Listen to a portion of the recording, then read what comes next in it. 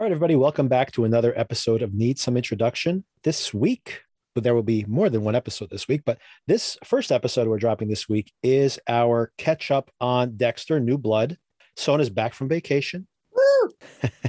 Refreshed and ready to talk about our friendly neighborhood serial killer. Probably more than one now, it appears to be. Make sure you subscribe to us so you know when new episodes are available. We will be having, Sona and myself, will be having a conversation about the excellent new episode of Succession. So you should expect to see that within the next couple of days. And I still have recorded all that Marvel catch-up content that I was planning to drop here sometime over the weekend. And I don't know if I'm going to put it on one of the other episodes or maybe just wait till later in the week and drop it all on its own. But I've recorded it all, and there's just too many episodes to get out, apparently, for me anyway. So that should be coming any day now, hopefully. But definitely subscribe to us so you know when all that content becomes available. And reach out to us as usual. Need some introduction at gmail.com if you have any comments. And recommend us to somebody. If you have somebody who you're watching these shows with and you have conversations with them, you think they might enjoy your conversation, please recommend this to other listeners. It's how we find new listeners. So did you watch anything else on your vacation that you could recommend? Yes. Actually, though, it's really just bringing this full circle to earlier conversations that we've had.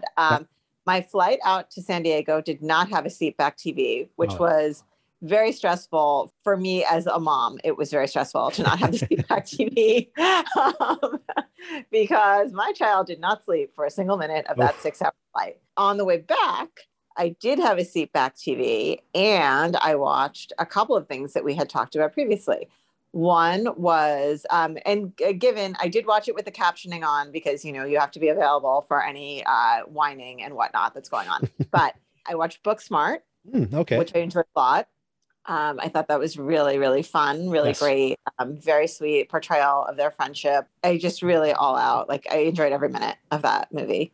And I started watching Hacks, and I got about halfway through it. Great. Also very good. So I will definitely finish Hacks when I find the time. I had recommended both of those to you at one point. And yeah, I love Booksmart. Olivia Wilde directing for the first time. And I thought she did a great job, not only with the actresses giving great performances, obviously, but I thought these kind of dream sequence comedy routines and stuff are pretty complicated. So for her to kind of nail that first time out as a director, I thought she did a great job. I know people loved, this movie is so old now, but this is what it reminded me of when I was watching it. I know people loved Superbad. Mm-hmm. I never really loved Superbad, but I did love that. I felt like it was a better version of Superbad. I agree that it is loosely the framework of Superbad. What I liked about my favorite gag of that whole show, that whole entire movie, by the way, is I love the fact that these girls are super smart and they're going to the colleges they want to go to, and they have these overachievers. But they're like all our losers in our school who are always partying, getting high and having sex, partying too much and not taking school seriously. We're going to make it. And they're all a bunch of losers. And actually all those kids are total overachievers. They're all going to the schools of their dreams. And they're like, oh my God, we gave up our social lives for this. And I love that gag. It's just great. It is hysterical. And I will say that, on some level, I related to these girls, right? But then that part, I was like, no, that part did not that didn't happen in our school. That's for sure. But they are, of course, going to an elite school. So yeah, a lot of fun. And yeah, same thing with Hacks. For me, people were raving about Hacks. For me, I think it's the 4th episode. And if you haven't gotten there, I'm not even going to give plot details. I think that's the last one I watched, the one where she finds out about what the daughter has been doing, and she tells Jean Smart about it. That one? I think it's that one. Yeah. And, are we spoiling? Does it matter? I that's not the type of show I think you can spoil, to be honest. So when Ava finds out that the daughter's been selling unflattering pictures. Yes. Is that the episode you're thinking of? And maybe that's the one where it just was something about the way the episode kind of ended. It just kind of faded out. It didn't really end on a high comedic note or anything, but it's kind of like these women just kind of coming to an understanding with each other. And I thought it was perfect. I'm like, wow, this is so great. The show has really just, taken us on this journey. And I feel like the rest of the show, and you'll see the rest of it, I definitely recommend it because the performances are great, if nothing else. And they're very funny. Some of the funniest stuff that happens on the show happens in that later half, but nothing kind of resonates beyond that moment of kind of when they come together. Then it becomes almost like a rom-com where then they break up and then they're mad at each other again. I'm like, okay, you're just kind of throwing stuff. You're just extending the conversation for some reason. But for me, it's kind of almost perfect, that moment. Yeah, I know. Jean Smart is just so excellent in this. And just so much nuance to her character. And we don't give those types of women enough credit for what they endured to get where they got. And like, I think Ava is the example of that younger generation, right? That isn't giving her the respect that she deserves and is slowly understanding like all that this woman has done and all the credit that she deserves. Yep. And as a matter of fact, I have a couple of recommendations for you, but one I would recommend to the audience in general, especially if you're watching Hacks, because when I was watching Hacks, I was thinking of Joan Rivers as a corollary to this actress, right? There's definitely an element of Joan Rivers to this.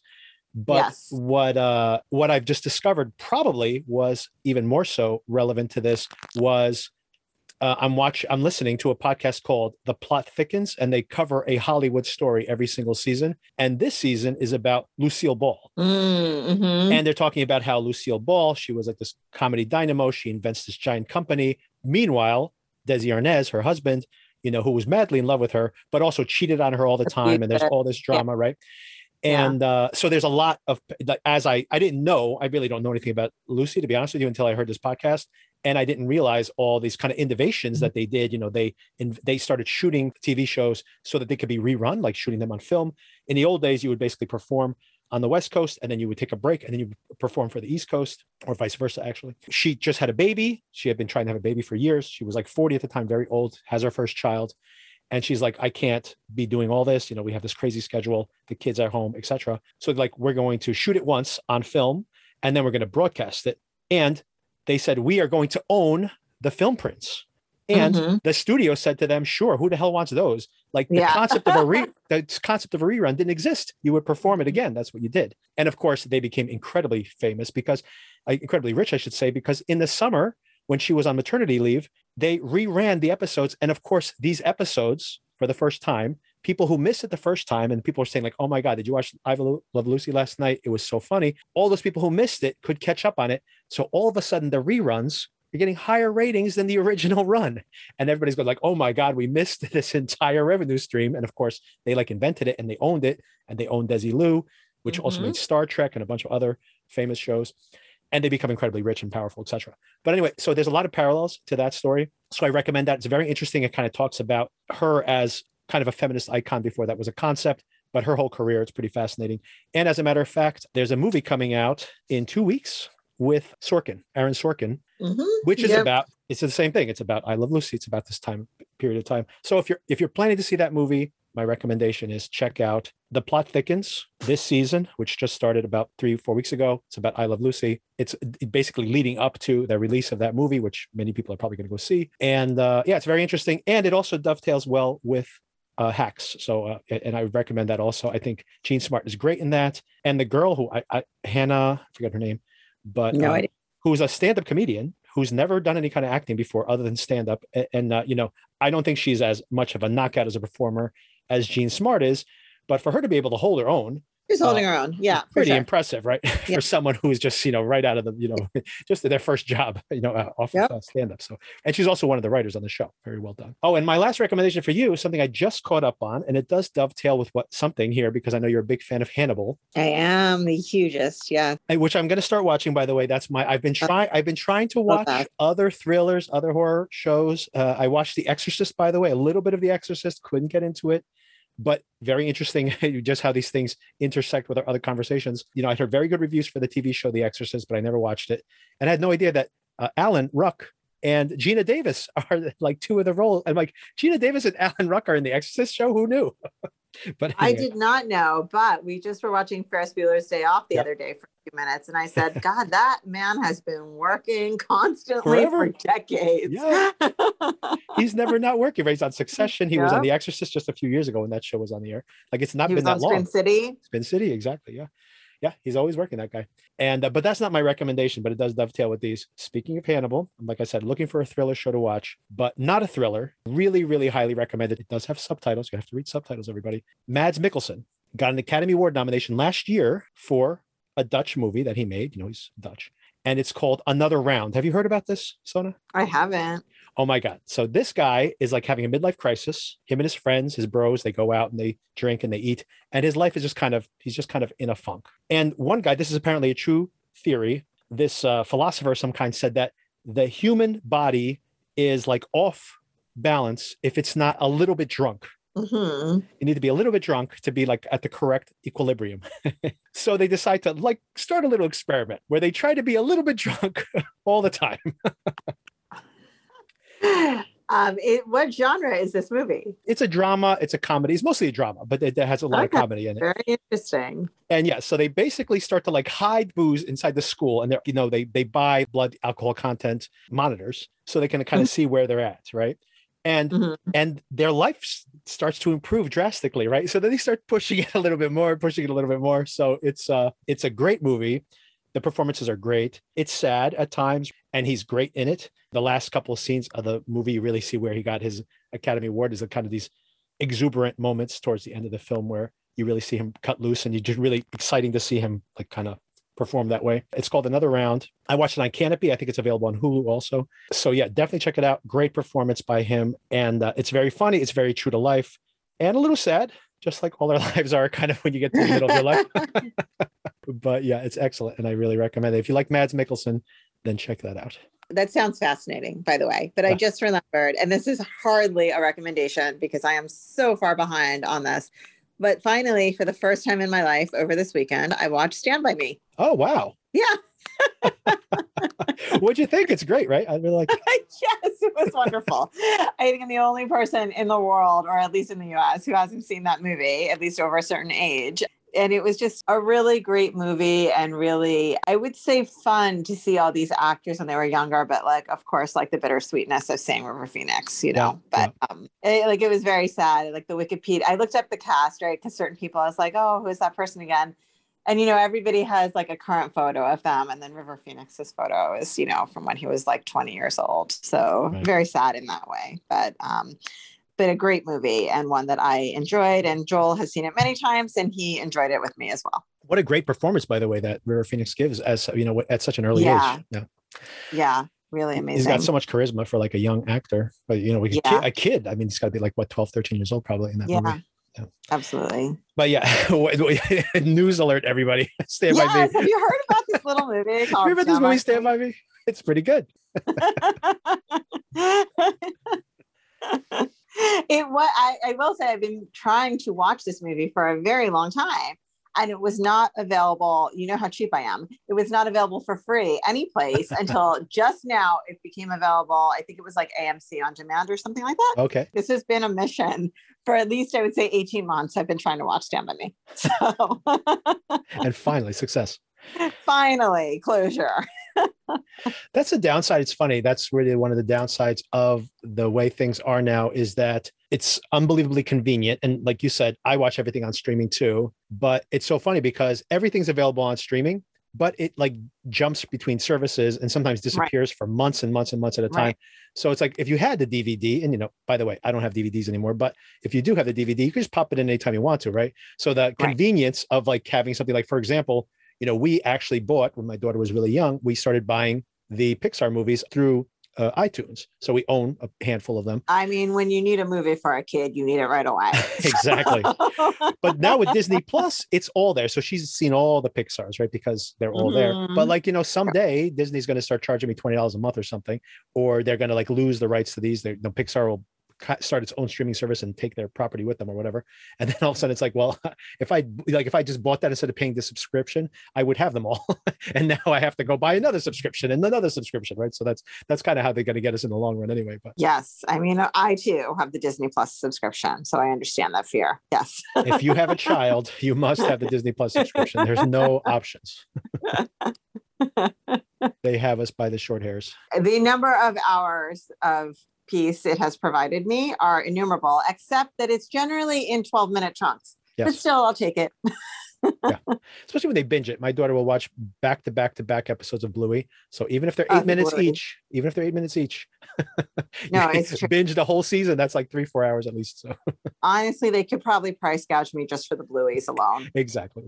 And then that's the second season, or the third season is coming. It's coming. So I can't wait. Charlotte can't wait.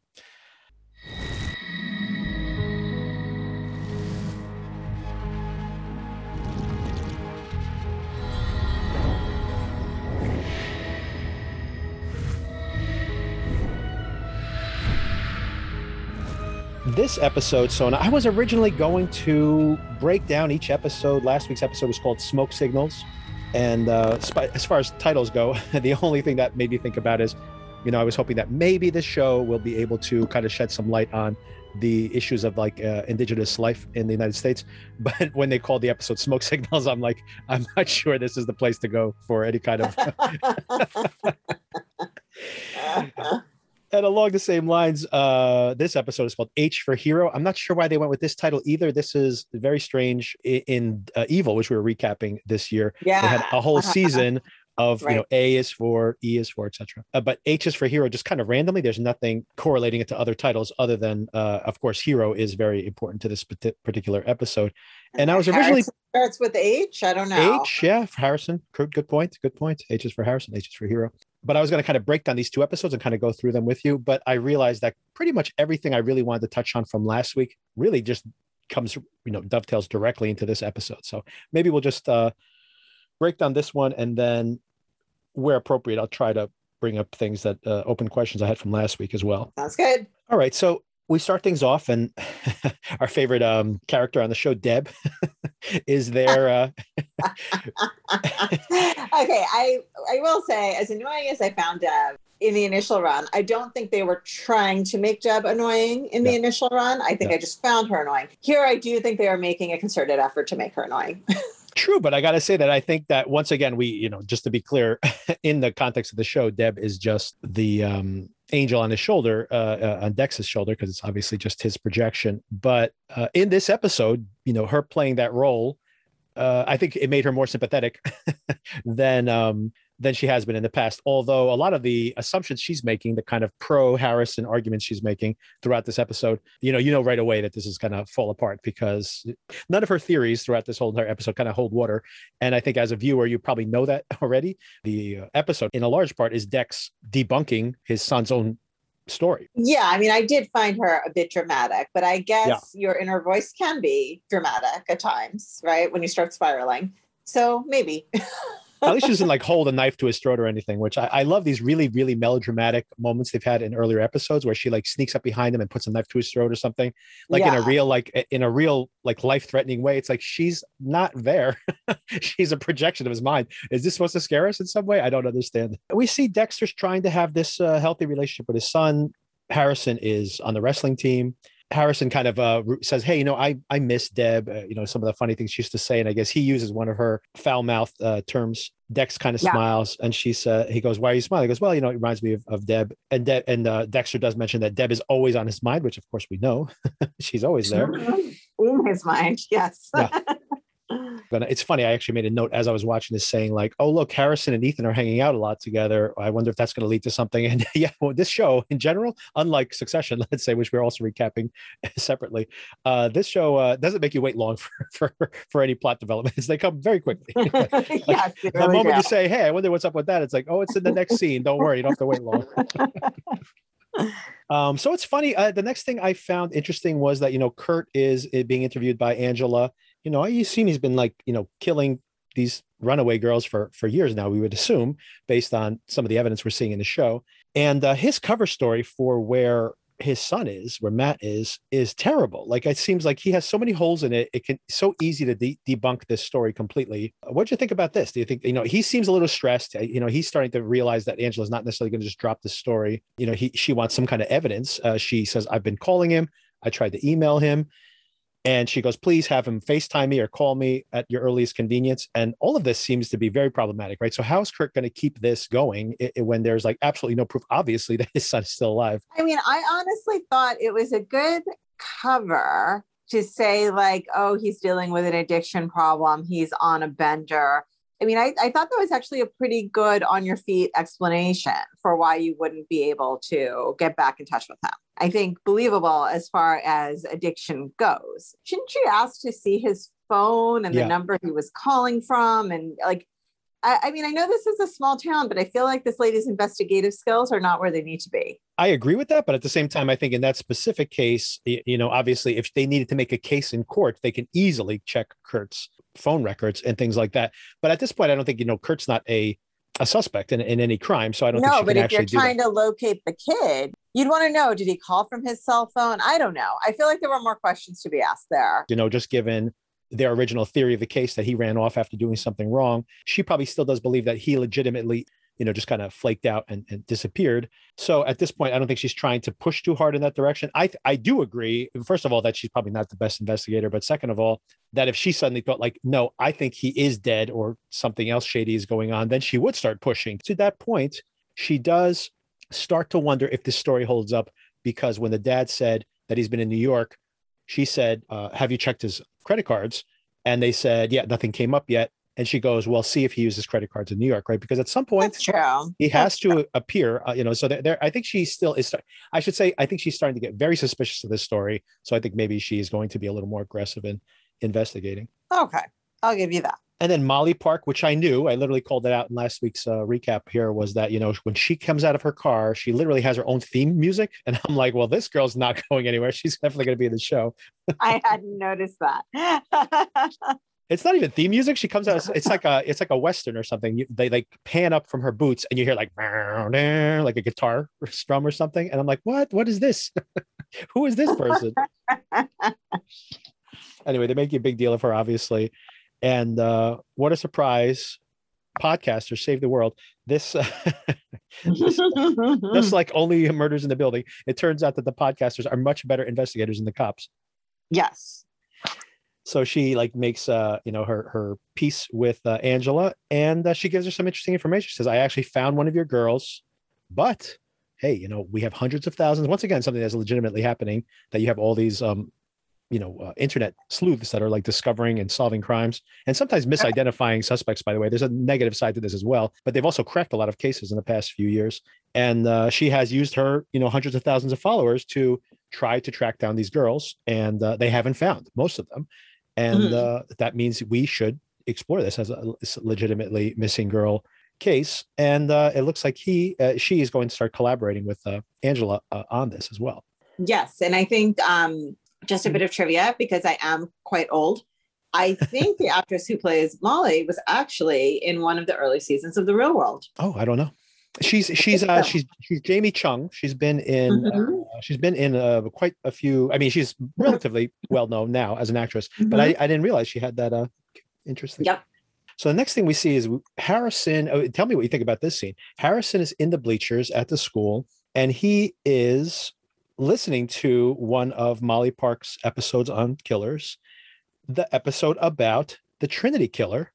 They even have a picture of Harrison's mom there. And, Harrison has a bit of a flashback to the death, which, I mean, I don't know how old he was, but I guess he has some memory of it, potentially. But I can't get a read on what they're trying to do with Harrison's character. What do you think this first scene means here? Well, definitely when I saw John Lithgow's face come up on the screen, I was like, dun, dun, dun. He knows about this, right? Yeah, right, so, right. Which I think was not entirely clear to us before.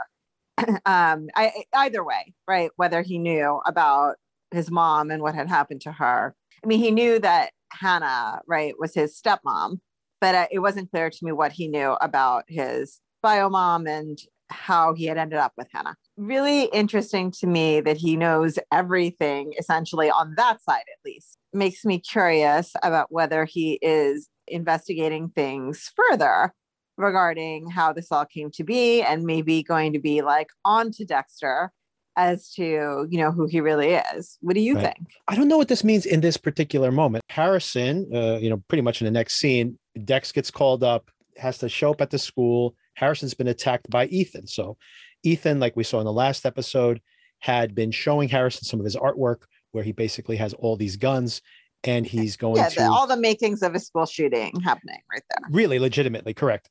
Yeah. However, Harrison sees this, and maybe we can go back to the previous episode to kind of start having this conversation.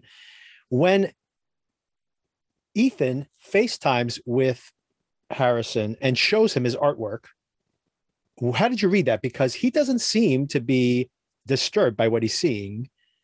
So do you think he's hatching a plot there to make himself into a hero? Like, is this, or is he a true vigilante? This is what I can't get a read on Harrison right now.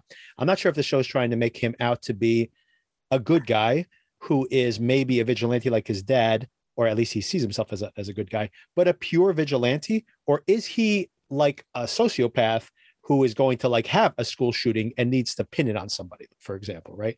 Like, what's your read on Harrison right now? I'm not sure which of those two sides I would fall on, but I did think that when it came to his reaction to those drawings, for whatever reason, I felt that he was acting. Yeah. I didn't feel like it was genuine. So maybe, yeah. So if you read it that way, and I couldn't read it, I think they left it very ambiguous to me anyway. But if I'm reading it your way, if that's legitimate, that he is not comfortable with what he's seeing, maybe he is making a decision to say, like, I think this guy is going to snap, and he's going to preemptively take him out. And which is like very much like pursuant to Dexter's credo, right? Correct. The type of person you're allowed to do this type of thing too. Although Dexter, I think, waited until the crime was committed. I'm not sure he ever preemptively did it. Yes. I think that's, yes, Dexter.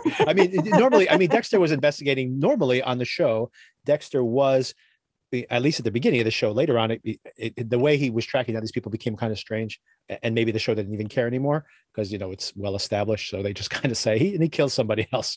Let's not worry about, like, he reads a newspaper article, I'm gonna go kill that guy. But initially in the first season, it was people who were getting away, right? Like I think in one of the very first episodes, someone had gotten away because of something happening to the blood evidence, which I think Dexter had messed up the blood evidence in the lab after the fact to release the guy so that he could get his own vengeance on him.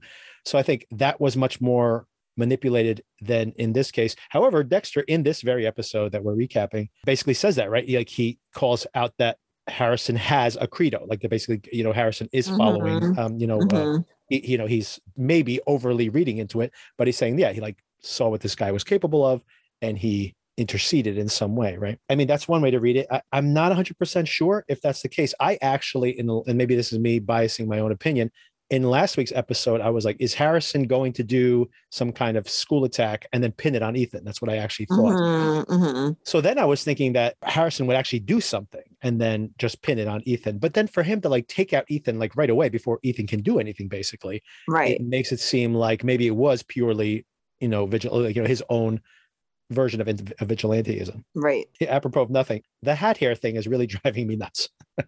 Like, on everybody, right? Yeah. What is with everybody's hair? It's like they just all sat down and go like, let's pretend that everyone, they are wearing hats. It's very cold. Fine. Got it. But like no one fluffs their hair after they take their hat off. I don't understand. Well, except for the police chief's daughter, who never wears a hat, even though it's freezing. And her hair does look amazing. It's a good point. It's a good point. So she's got her priorities in order. Yeah, I don't know. Like, I know longer hair is in for guys right now, but like there's some maintenance required with that if you're not going to keep. You just have to put your hair through. I wear hats. You just have to like kind of run your fingers through your hair after you take them off. It's not that complicated. I'm not a guy, so I don't know. I can't speak to that, but but I will say that they have managed to make everyone look very unattractive. Yeah, like it's such why I bring it up. It's so irritating. It's like it's such an affectation. It's like the hairstylist on the set is like, this is what hat hair looks like. Everybody must have hat hair in every scene. And then someone just let them run roughshod over the entire cast. They're like, all right, I guess we all have to sleep in hats and then show up on the set the next day with our head flattened out. The other thing I found interesting in here is that throughout the episode, we have the Deb character, the Deb persona, which is once again just some part of Dex, is incredibly naive in, always taking this very naive view of like what is happening with Harrison. And I actually called that out. I'm like, this is so naive. Like every single thing, where did this come from? Because once again, it's some subset of Dexter's persona. Where did Dexter get all this kind of naivete from? He was like such a cynic. And of course he comes full circle and like completely stops believing anything his son says by the end. But it just seemed very strange that he had this like weird duality, which once again, luckily, this is something that's only here for one episode because they've, dispensed with it by the end of the episode. I don't know. I guess, she's remembering that child that, he adored her and she adored him and he was innocent and good. And she can't bring herself to accept the idea that maybe he is deviant in that way. Yeah. Whatever this side of Deb that's in here is probably also reflecting his own insecurities, right? About him like not being a good dad, not giving him enough, consider he's a sociopath. So he probably should be a little wary of how emotionally unavailable he is. But maybe that's what's kind of being conveyed here. This is kind of neither here nor there on this topic, but when we saw Harrison looking at that article about John Lithgow, I mean, I did feel for him. Yeah. Like it was like, I felt a very poignant scene of him reflecting on what he had been through as a child and how he lost his mother. I mean, that also could screw you up, right? Oh, yeah. Yeah, absolutely. Beyond your genetics. But that's what's confusing me in the show. I'm not sure what they're wanting us to feel from Harrison, because, for example, we see Harrison show up at the hospital to check in on Ethan. He's like apologizing, like, I'm sorry that this happened to your son. And then, it really feels like it really seems like he wants to go and kind of apologize to him or something. Oh, but maybe he's just checking to see, like, is he going to pull through at all? Mm-hmm. And then when the dad was like, don't ever come visit my son again, his like face like hardened, his little bit of his sociopath face showing through. So once again, I don't know how to read a lot of these scenes. Same thing with, like you just mentioned, when you see him looking at the image from that podcast, that, yeah, he's like, of course he's remembering his mom and, and what happened to her, and he's like hearing these grisly details. And of course, that'd be very upsetting. But then, of course, like in the timeline of the show, minutes later, he like attacks Ethan, right? So it's like a very strange course of events there. And I'm not sure if the show really, I don't know if the show is just trying to put these disparate moments together just so that we don't know how to read him. Be on your toes. Yeah. Yeah. Mm-hmm. And then we see Dex perfectly lays out the actual attack by recreating it with Deb. I'm not sure how he can see where the blood spatter goes, even though, I mean, it's very silly. The whole thing is very silly, but does the physics in his brain and is able to, recreate his version of the events, which seem to be the correct ones. And then Kurt visits Dex and he brings Harrison a drone to say, well, thank you for rescuing all the kids. This is all very strange because the drone has been a bit of a theme on the show. It has. And so I wonder how that's going to play out later. And the other thing I think is starting to develop here is Kurt says some things. He's on a fishing expedition with Dex, as Dex even says. I mean, why is Kurt asking all these questions of Dexter? Does he suspect Dexter for some reason? That's what was it I found interesting about the whole situation with the drones in general is like, does he have some footage or something of Dexter somewhere? And that's why he might be circling up to Dexter. The other thing I think that is interesting is he's, when Kurt is talking about his son, and we even see Kurt at one point is looking at pictures of his son when he was younger. Mm-hmm. So he doesn't seem to be totally careless when it comes to his actual son. But what I wonder is being set up here. Harrison at one point is saying, I'm not a hero. Ethan wasn't all bad. He was bullied. He was a victim in his own way. And he goes, I guess we all have a bad side and a good side, like a hero side and a bad side. And it's all a matter of like which side wins out. And while he's saying this, we're cutting between Kurt and, trying to help that runaway girl out, which of course she ends up being in that cabin, which means that she's probably going to be the next victim. But initially he looks like he's trying to help her out. We see Dexter as well doing his investigation. And then we're cutting to Harrison. And I'm like, they're paralleling these guys. So I think these are like three different sides of the same coin in a way. I guess you can't have three sides of the coin, but three different variations, three variations of the same persona.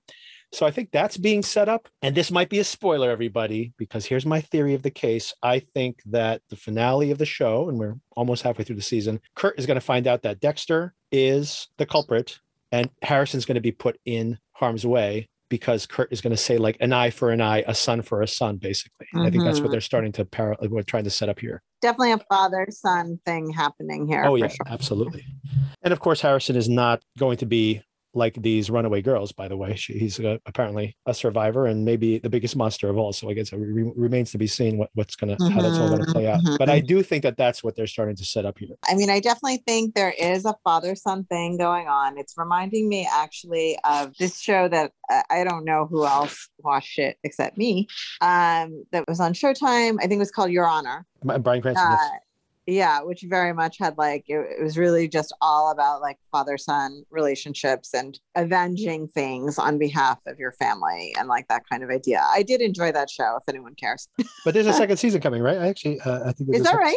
I think so. Yeah, I think I heard it. I didn't know just that. Heard recently. Yeah, I definitely really liked it. I haven't seen it, but I actually heard mostly good reviews for that, so I'm curious. Okay. I'm surprised. I must have read just a couple of bad ones. But yeah, maybe I'll try that out. I've been curious to hear it. So I've been waiting for somebody to recommend it to me. So I guess that's a good one. Yeah, I liked it. It's also set in New Orleans, and it has like that just like it conveys a sense of place very well. Like it's very much like feels like New Orleans. I thought he was really good in it. Not obviously, I guess, but I do enjoy watching legal thriller type things. Certainly you definitely have to suspend your disbelief at times. So just go into it knowing that. Well, that's usually the case, right? I mean, there are definitely some plot holes. So, people have different tolerance for that kind of stuff. Like I am one to be like, I'll just go with it if I'm enjoying it. But some people, get very hung up on the plot holes, and there are some big ones here. So okay, nothing totally airtight like Dexter.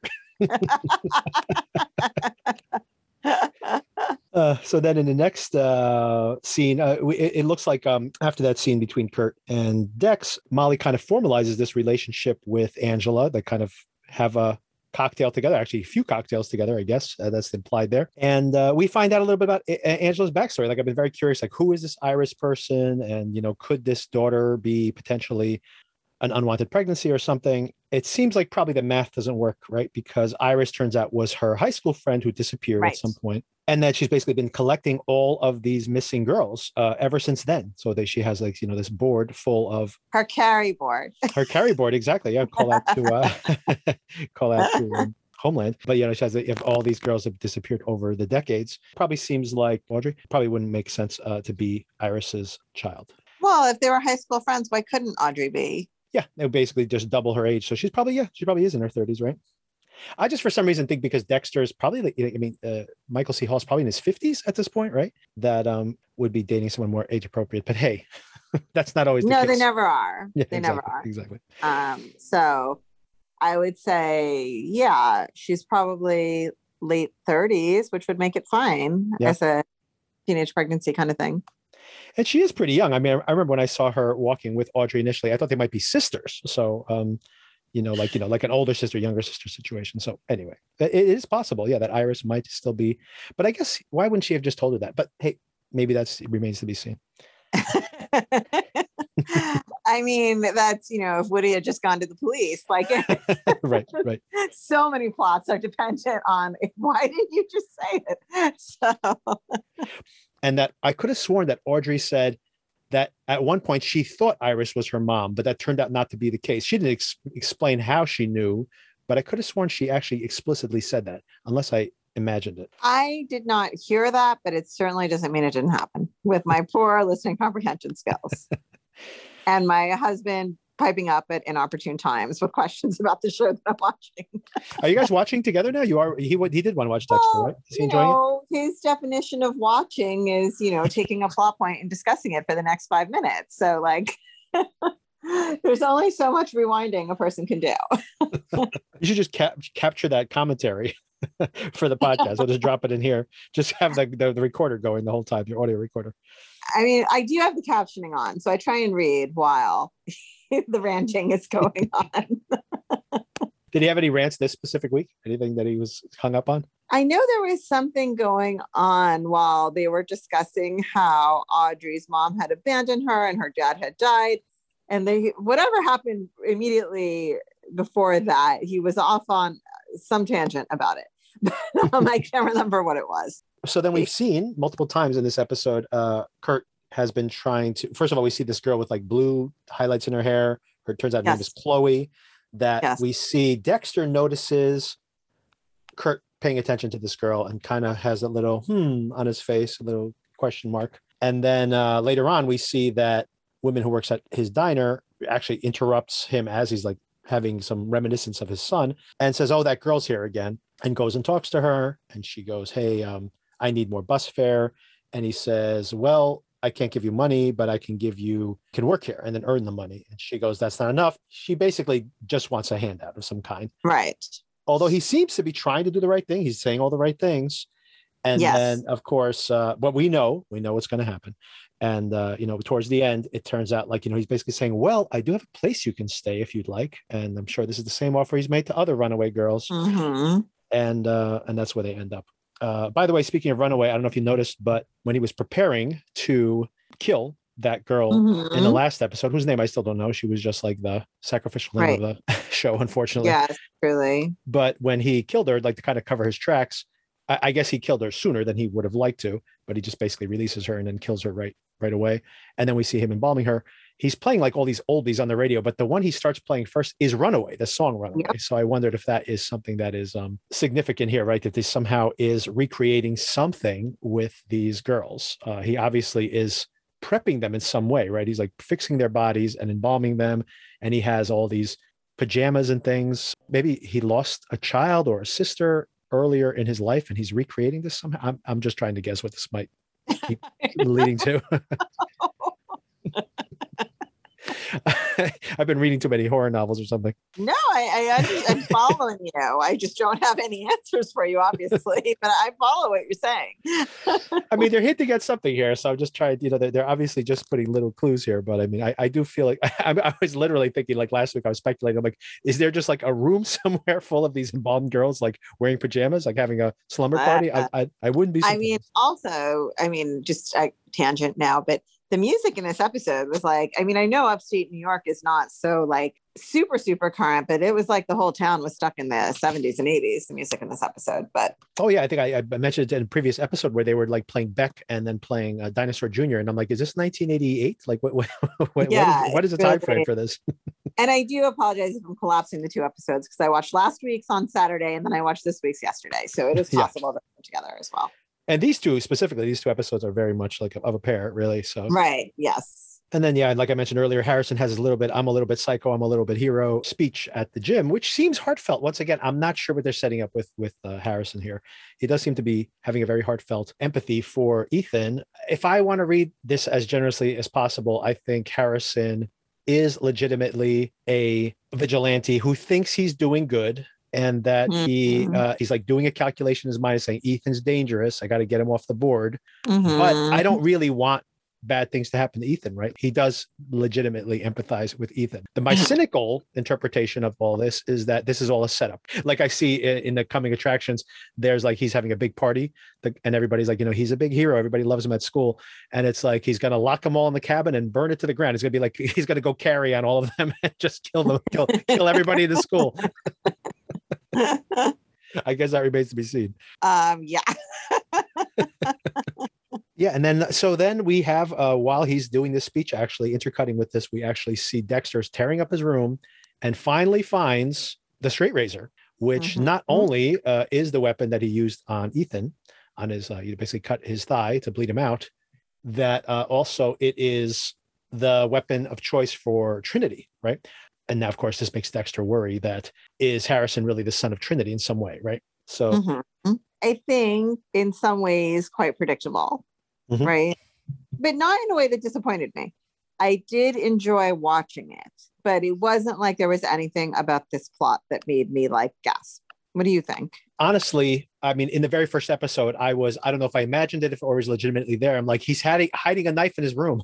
I was like suspicious of Harrison from the moment he showed up. But I don't mean in a negative way. I mean, I think that is the stakes, right? Dexter is afraid that he's going to repeat the patterns of his father with his son. And then right away, when we met Matt, and we heard about his father, even before we actually met his father, we just heard about this domineering father he had. I was like, oh, this is all going to be fathers and son stuff, right? Right. So none of this is weird to me at all. And I don't even mean it, like you said, I don't mean it in a bad way. I think they're developing what they're intentionally they've been setting up from day one. So all of it, it's working for me. I don't actually have any criticisms. I can joke around about how can't get a read on Harrison. And maybe a lot of that is, there's different directors working on this. There's different writers. So maybe they're trying to juggle too many things at once, but every show has to do that. All of this is working for me right now. Yeah, I'm not that committed to it, honestly. I just think it's, it's watchable. I'm definitely still hanging in there. Like you said, I'm not blown away or anything. And, if I want to compare it to, original recipe Dexter, and like, if I'm going to compare this to like the last season of Dexter, it is infinitely better than that. But if I'm going to compare it to the first season of Dexter, where like every episode was just like, what's going to happen next? Oh my God, what could pop? Edge of your seat. Yes. Exactly. And like every twist and turn of like him being like, at one point when you're watching that show, you're like, wait a second, is he doing this? And he's like having some kind of fugue state or something. Like all that layers of stuff that was happening in that first season is obviously not here. And I wouldn't expect it to be, considering this is just really just another chapter in the same. It is totally fine. It's totally fine. I'm watching it. I am enjoying the plot, even though I do feel parts of it are predictable. What I am interested in is the idea of whether Harrison has some clue about Dexter and Yes. his past. Right. And that I think could be really riveting, watching him find out about that or finding out what he knows about that. I think that could be really interesting. Totally agree. I actually think that the version of the show that I'd like to see from this point on, if in the next 3 episodes, let's say, that storyline actually wrapped up. And then, like you said, now we just have Dexter and Harrison, and they know what's up with each other. And they have to work this out like it was purely psychological, almost like a cat and mouse where they're like living in the same house, but they have to keep appearances and they're trying to get a read on each other and they know more than they're telling about each other. And they really have to come to terms with each other. That's the version of the show I would like to see. Probably not the type of show, especially given Dexter's history, probably not the type of show they're setting us up. But that's what I would like to. I mean, I'd like to see something way more psychological. But I have a feeling that kind of what I mentioned before is going to be some kind of cliffhanger where Harrison's in danger. Dexter has to decide, is he going to reveal himself? Is he going to save Harrison? Is Harrison a good guy, a bad guy? Is he worth saving, etc.? And I think that's pretty much going to be the stakes for the rest of the show, which is fine. I'll watch that. But like I said, I kind of like them to surprise me and kind of wrap that up early and then really make it about these father and son accepting each other or not, right? And I think that would be interesting. But what do you think about, I'm sorry, I'm detouring again here. No, what's up with the extraneous millionaire that keeps showing up here and there? Good question. I was something that as I was doing this recap, I'm like, the one thing I want to talk about is that I did mention it. And when I did the solo recap last week, I did notice that he also, when he was driving, when he kind of threatens Audrey a little bit with that kind of creepy interchange they have in the street, he's also listening to some old timey music. And yes, I'm like, I wonder. The whole town is stuck in the 70s. Yeah. Well, there's 2 versions of old timey, right? Because that's the thing is that, like, they're listening to music from like the 50s. The kids are listening to music from the 80s and 90s. So that, as it's proportional to the generation. Exactly. But they did go into a time warp of some kind. But anyway, I did think that might be That's a clue. The big reveal. This all is set in the 70s. Exactly. Dexter has somehow teleported himself. This is actually a prequel to the original Miami show. And actually, yeah, I didn't even know how that would work. I tried to make that work, but it doesn't make sense because I know there's actually been watching Dexter's own father this whole time. I don't exactly. Know. Yes, exactly. We digress. Okay, the extraneous millionaire. What do you think? Yeah, that's a good point. That is the one thing that doesn't kind of fit into my theory. I assume that Kurt and that millionaire have some kind of an agreement of some kind. Right. There, and we haven't seen how they merge together yet, how they mesh. So I think there is something there. I think that is going to play into this somehow. And that's interesting. That's a good point because that definitely is going to be important later. I have a feeling that's one of those things that where they introduce early, but it really doesn't pay off until late in the game. So maybe the show is going to make some kind of like they're taking us in this direction, and maybe there is going to be some kind of pivot that we haven't seen yet. There's a piece that's missing so far in the plot. Yeah, because it's like every time you forget about him, they bring him back so that you're like, oh yeah, that guy. They might be part of like some kill club where they hunt people, right. And but then it doesn't seem to be that way because this kind of whatever's happening with these girls seems to be more personal to Kurt. So now I don't know if that's the case or not, but I do think there's more to this, and I do think that there's some kind of something with Kurt and this other guy. And then next week we do see, I know you're not good with quick cutting, but we do see Harrison partying with a bunch of the kids. So I wonder. Oh, you know what? Because I watched this on demand, I had no scenes. Did you get really? scenes? Yeah, I had scenes at the end. Yeah, I had no scenes. It's right. It's at the very end of the credits. You have to kind of hang around there for the credits, and then they have it just like for a few. It's really short. It's only like they don't do like a full 2-minute preview. It's like a 20-second preview or something at the end. But it looks like you see Harrison partying with the kids, and that's why I was joking that like he's luring them all out to in the campgrounds again, hanging out by the campgrounds. We also see some quick cuts of the girl Chloe now in that room, and she has the camera. Once again, we see the eyepiece that says "You're already dead" around it. Hey, wait a second. Yeah. That's not the girl that just got killed? Oh, yeah. No, in other words, we see in this episode that we just watched, this girl, the girl with the blue highlights, is being walked out into that campground. Yeah, and then we see that room. We see the camera with the eye that says. Sorry. I assume that that's like her POV. So we're gonna see Chloe is now in the campgrounds. What I'm interested about now is joking that Harrison's going to go like burn down all the high school kids at the compound or something. But but actually, wouldn't it be interesting if the kids are partying out there and stumble upon this girl And then that the story, and then the mystery starts to unravel from there. And then, of course, what is Kurt going to do to cover his tracks? And, that could be another direction the show goes in, actually. So I think that would be too soon for that to happen at this point, because we'd only be halfway through the season. That'd leave a lot of show left for all that to unravel. Yeah. But who knows? I am interested still. Same. Looking forward to finding out. And we will see. What are you going to say? Deb could tone it down a couple notches, but always. All right. So we will see what happens with Dexter.